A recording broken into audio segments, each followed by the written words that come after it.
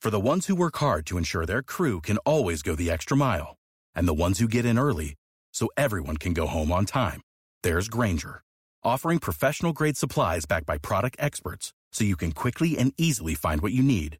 Plus, you can count on access to a committed team ready to go the extra mile for you. Call, click Grainger.com, or just stop by. Grainger, for the ones who get it done.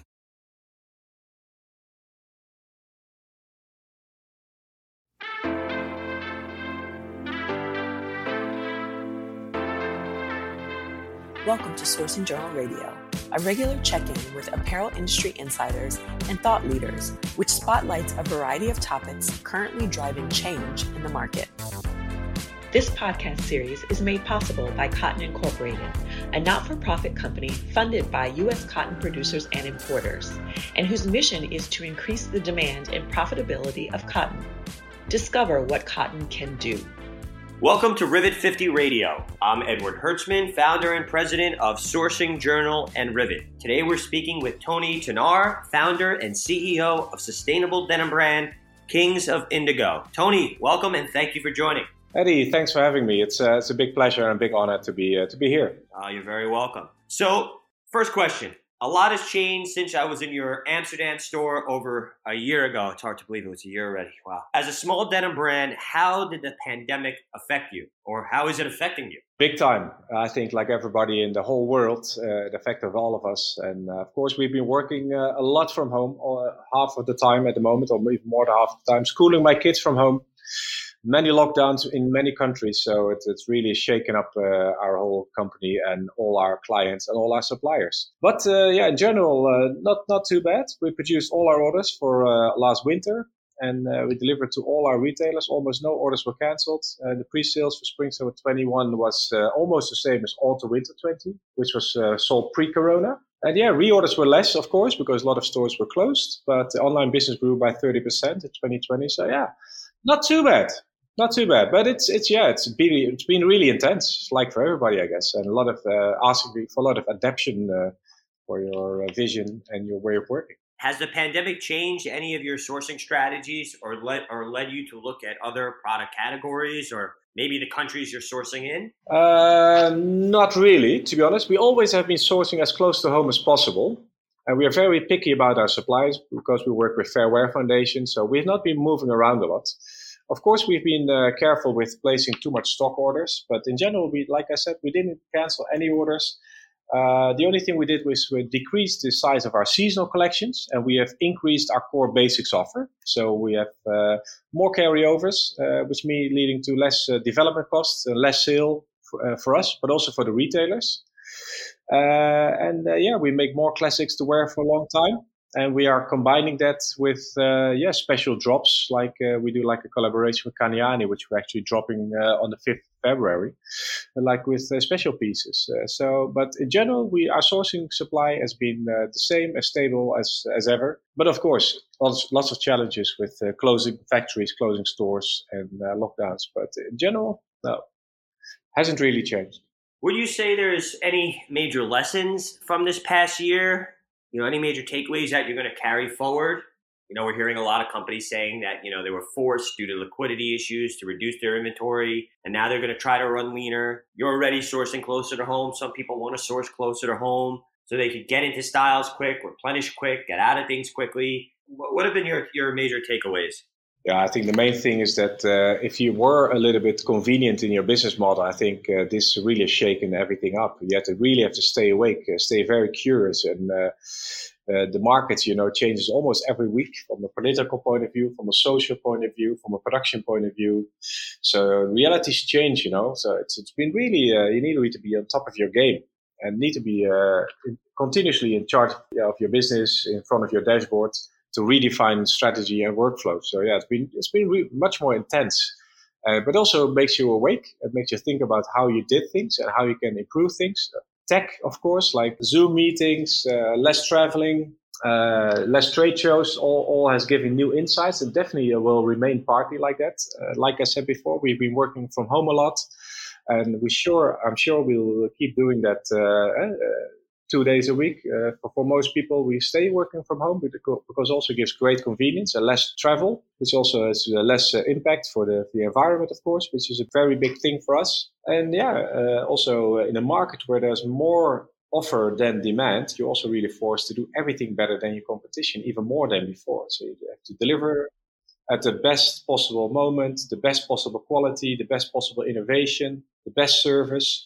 You really have to be excellent in all your channels and products. And that's really kept us on our toes, and really have been working even harder to be one of the most innovative and best service brands in the market.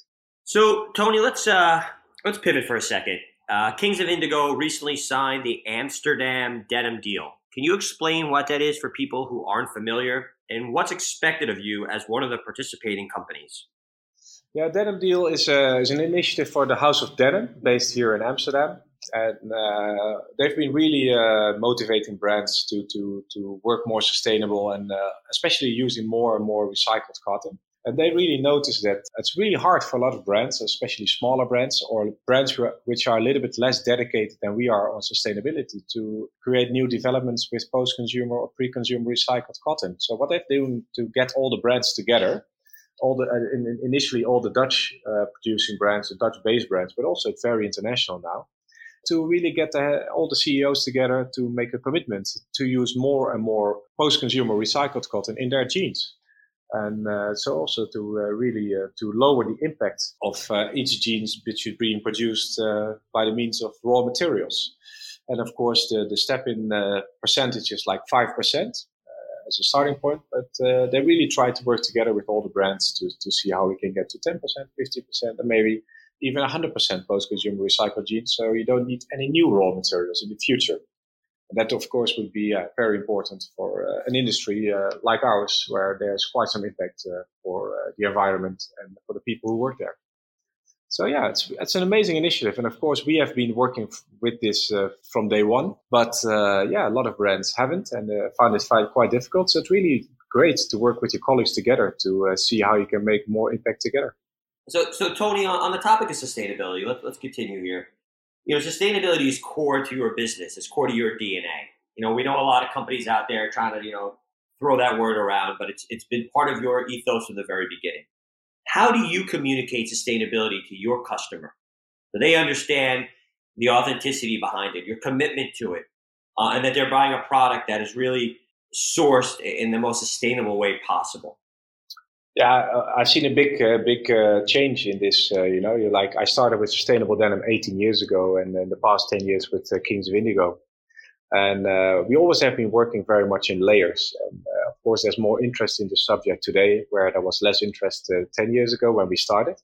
But still, it always has been part of our DNA and as our core of the company. But we always have layered our communication in like a 1-second message, a 10-second message, and a 10 minutes message. So catering to all kind of different consumers who are have different levels of interest. And so, for example, we use doing it right as our 1-second pitch. Yeah? So we do things right concerning to environment, working ethics, and design. And then we have also the 5 pillars of sustainability, where we have divided sustainability areas where we work in 5 different areas. That's our 10-second story. So people can see it quite quickly through pictograms. And so that's easy. And then we have a sustainability report, which is our 10-minute pitch, where people can see what we do. Are we really eco-interested?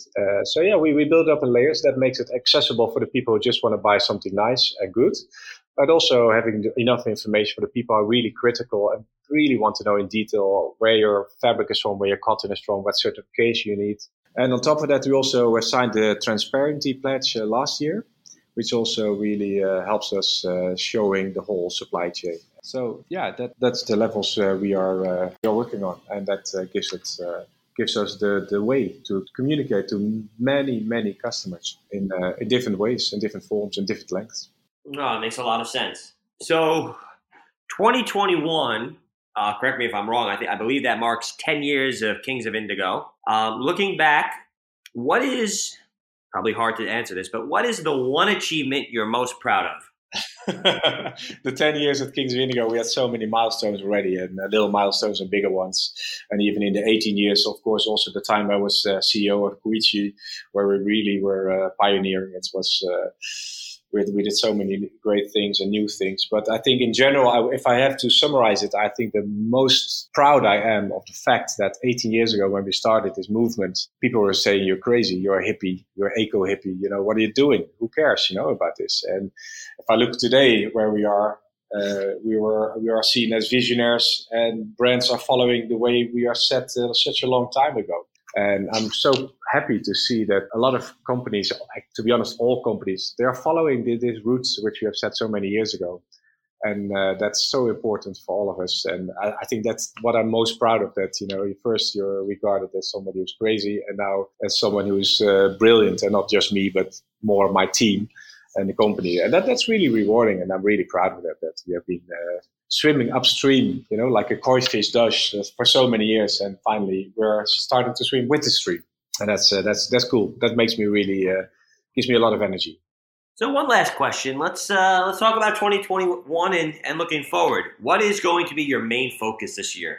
Focus, like always, is keep innovating, keep finding new technologies to have less impact and work in a more fair way with your suppliers and with your retailers and with your team. I think that the other big challenge is to really improve our communication to our consumers and to retailers to really show how you can make a difference in this world to buy quite fair, and for quite reasonable price, a really good garment which makes you look cool and also makes you do good, And I think communication is the key to getting more people on board of this movement. And if I look still, in our industry, we all talk about sustainability, but if I go to the main shopping street in Amsterdam, it's still very much old-fashioned, and there's not enough innovation, in my opinion. So I feel we need to still make a big impact to the consumers in the way we communicate and make it accessible and an easy story.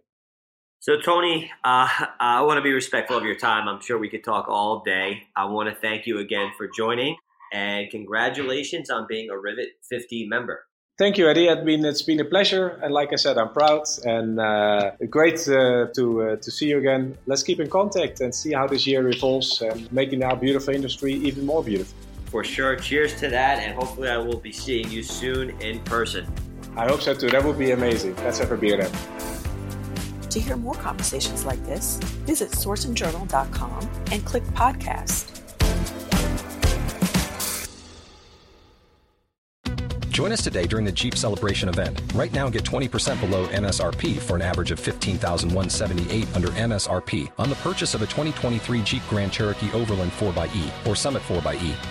Not compatible with lease offers or with any other consumer incentive offers. $15,178 average based on 20% below average MSRP from all 2023 Grand Cherokee Overland 4xe and Summit 4xe models in dealer stock. Residency restrictions apply. Take retail delivery from dealer stock by 4/1. Jeep is a registered trademark.